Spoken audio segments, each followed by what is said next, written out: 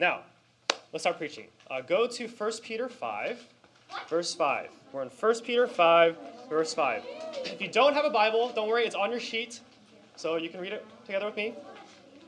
It's on the very top. It's on the very top. 1 Peter 5, verse 5.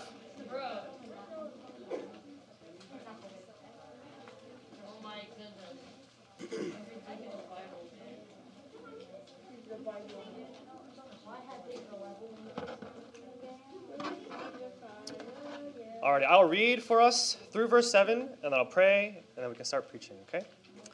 1 Peter 5, verse 5. Likewise, you who are younger, be subject to the elders. Clothe yourselves, all of you, with humility toward one another, for God opposes the proud, but gives grace to the humble. Humble yourselves, therefore, under the mighty hand of God, so that at the right time he may exalt you, casting all your anxieties on him, because he cares for you. Let's pray. Father, we come to you distracted, anxious, with all these things, Lord, weighing upon our shoulders. When we come to you, the strong and mighty God, the God who is never weary nor tired, who is never anxious, and we come, Lord, and we ask you to teach us what it means to be humble, to teach us, Lord, of your great power and your great love for your people. I thank you so much, Father, that we get to learn about humility and anxiety. Father, I do ask that you would help us to learn what it means to throw all of our anxieties upon your shoulders, that we would be free and rest in you. Thank you so much, Father, for this time. I pray that you bless it. It's in Jesus' name. Amen. What does a proud person look like? Any question? Any answers? Go. One word. Go. Braggy. Braggy. I'm not sure what that means. Best. Go ahead, Ben. Arrogant. Arrogant. Happy. Happy. Okay. Well, cocky. Cocky. Good. Those are all good words. Big head. Big head. Kind of like a tadpole, right? Like big head, no feet, no arm, no body. Alright. So, selfish? Selfish? Yeah. Stupid. Some ways. Well. Foolish. All right. So those are really great words for someone who's proud, right? They brag. They're braggy, selfish, arrogant. Typically, they're mean. They tend to talk about themselves a lot. They think they're better than others, and maybe even they're a bully. All right. Now, would you like this kind of person for a friend? No. Right? And I don't know anyone who's like, yeah, I want a friend who's proud, just like a jerk. That's my favorite kind of person. Like, no one says that, right? All right. Everyone, Christian or not, doesn't want a proud person to be their friend. It's utterly unattractive. We don't want that, right? But what's the opposite of pride? You shout it out. Humility. Humility. Opposite of pride is humility. What does it mean to be humble? Any examples? What does it mean to be humble? Yeah, man. It's like you lose a game and you're like, okay. Yeah, you're a gracious loser, right? You don't get all angry and throw stuff. Great, that's a great example. Any other examples? What does it mean to be humble?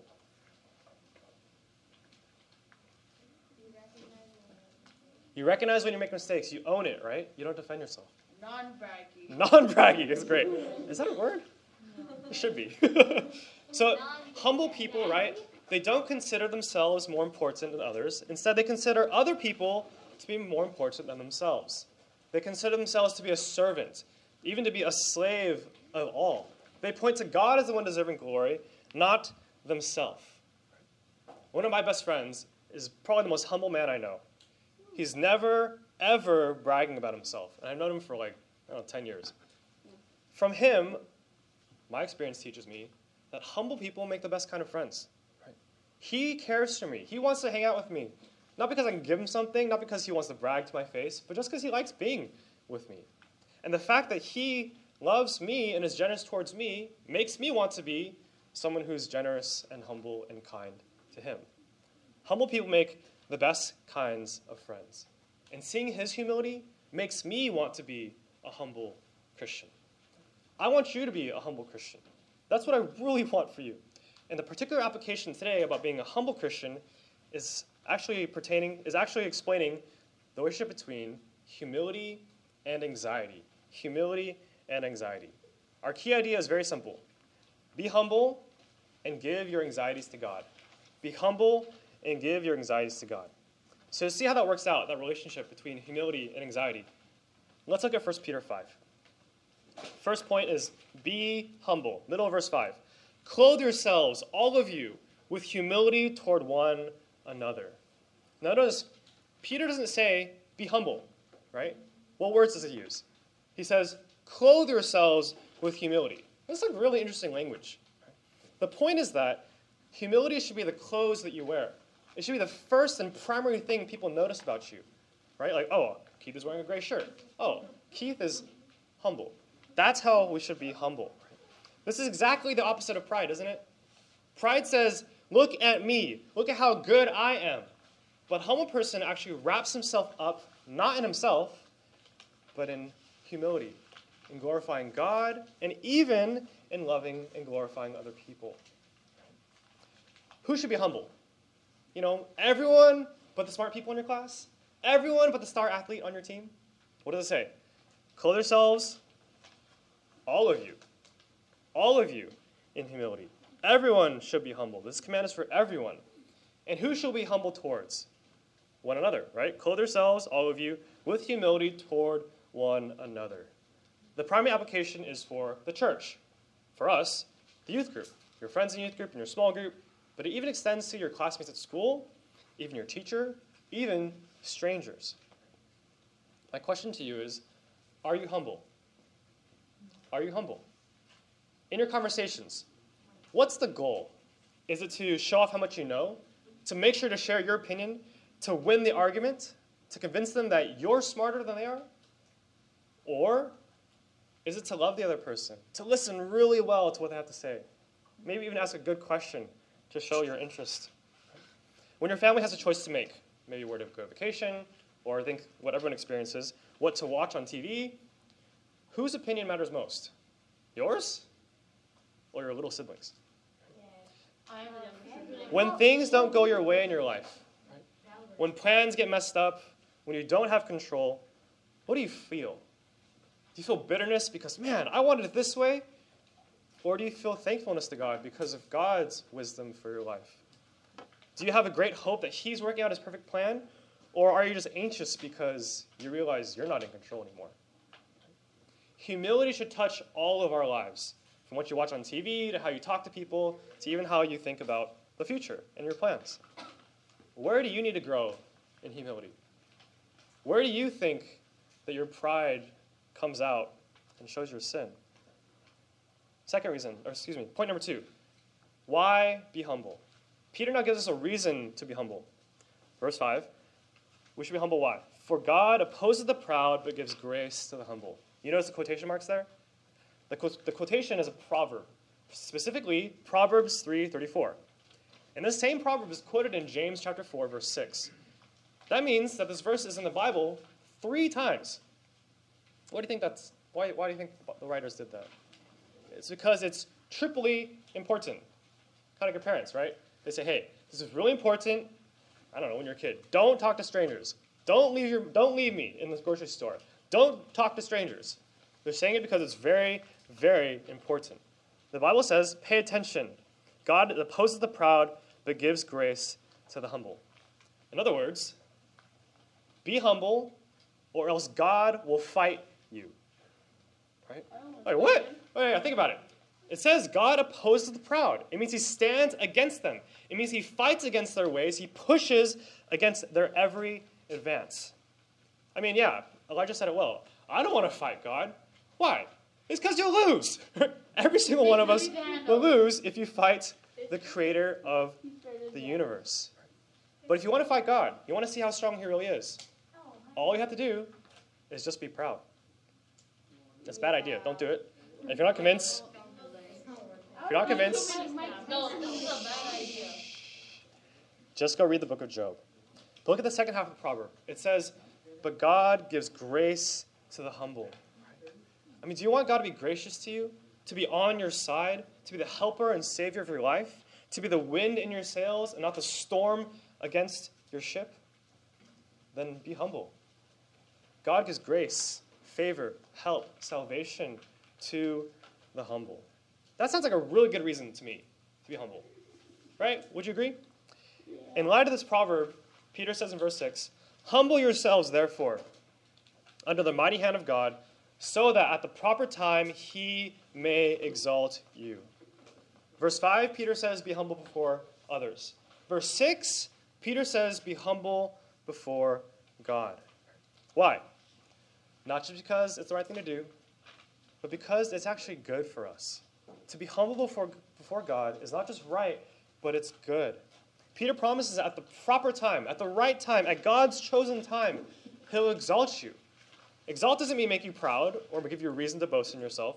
It means God will lift you up from your suffering and bless you with blessing upon blessing. I want that. I think you want that. Right? I want God to be for me, not against me. Therefore, I need to be humble. Third point, how to be humble. So, okay, we know we're supposed to be humble for others and one another. We're supposed to be humble before God. Why? Because we want to be blessed by God, not fight God. But now we ask, how? How do we be humble? Does it mean that, you always say sorry first? Does it mean you always doubt yourself and say, I'm not good at that. Like, I can't do that? Yes. I don't think so. Peter says this. Look at verse 7. Be humble how? Casting all your anxieties on him because he cares for you. Peter's saying humility is displayed by giving your worry to God. By giving your worry to God. Isn't that interesting? We think of humility in all these different ways, but Peter says specifically, you show your humility by giving your anxieties to him. And why can I do that? Why can I give God my anxiety? Because he cares for you. The whirlwind of anxiety, and I think we all know what it means to be anxious about something, right? We're worried, we start sweating, we can't think of anything else, we're stressed, all that is in the word anxiety. The whirlwind of anxiety stops when someone enters into our storm and they love us.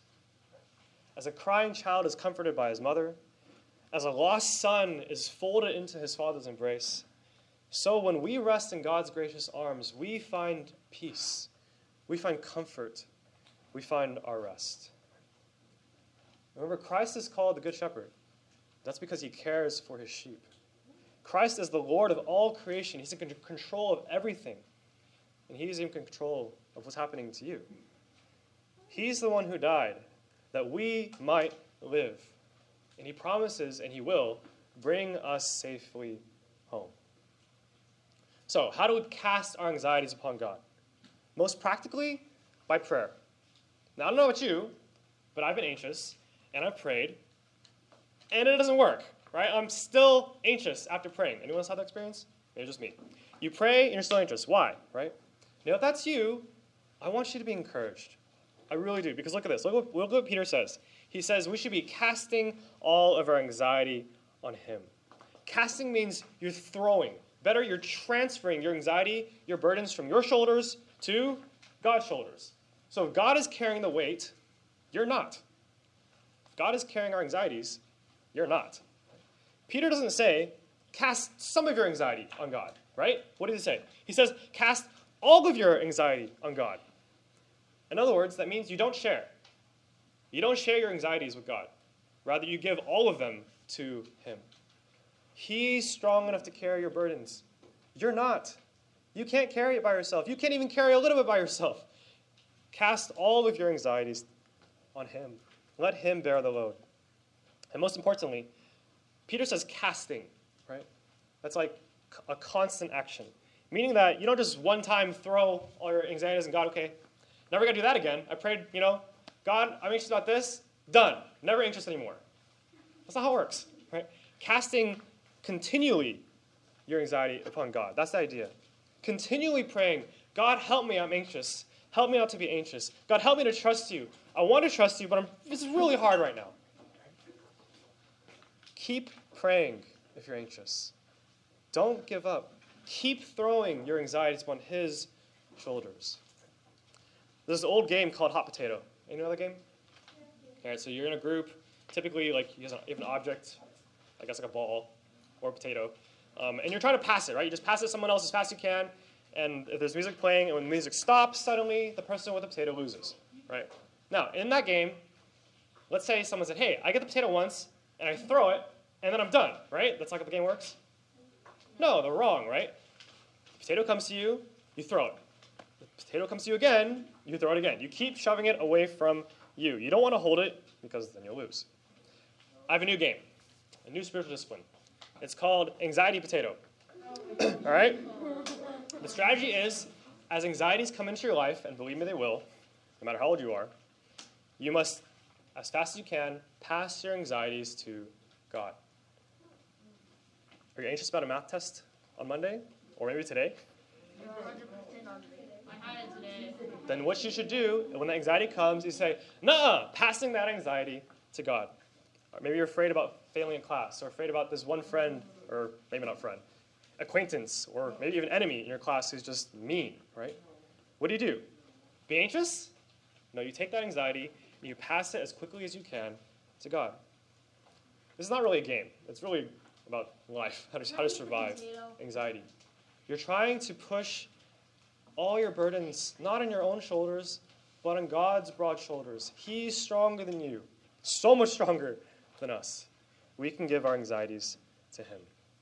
Psalm 55, verse 22 says this, "Cast your burden on the Lord, and he will sustain you. He will never permit the righteous to be moved." Christ bore all of the sins of his people on his shoulders. And he died on the cross to pay the penalty for our sin and rose from the dead as victorious over sin and death. If he can bear sin on his broad, strong shoulders, he can bear your anxieties. Give them to him. If you're not a Christian, you actually don't know this blessing yet. But this is the God who invites you to come to him, who says, be free from your guilt and your shame from your sin, and even be free from your anxieties. You don't have to carry it, because I will. And Christ invites you to put your trust in him. If you're a Christian, rejoice in this cross. Rejoice in this demonstration of God's great care for you. He does not forget about your worries. You can trust him. He's strong enough, even for the heaviest burden you bear. He's loving enough, he's strong enough to take away your anxiety and sin. So be humble and give your anxieties to God. Why? Because the God of the universe cares about you. To me, that's amazing. Pray with me. Father, we rejoice that you care for people, for all people, truly, but for your people especially. You care even about our worries, about our math test, about how we look, about our friendships, about next year of school, about vacations, about everything, Lord. You care about anxieties. And we thank you that because you love us so, we can give all of it to you. Help us, Lord, to continually pray to you, to ask for help, for we surely are weak. We can't even give you our weights by ourselves. We're so weak. So we ask, Lord, you would bear our burdens and remind us of your great love for us. I thank you so much, Lord, that being humble is a great blessing. We pray all this in our Lord Jesus Christ's name. Amen.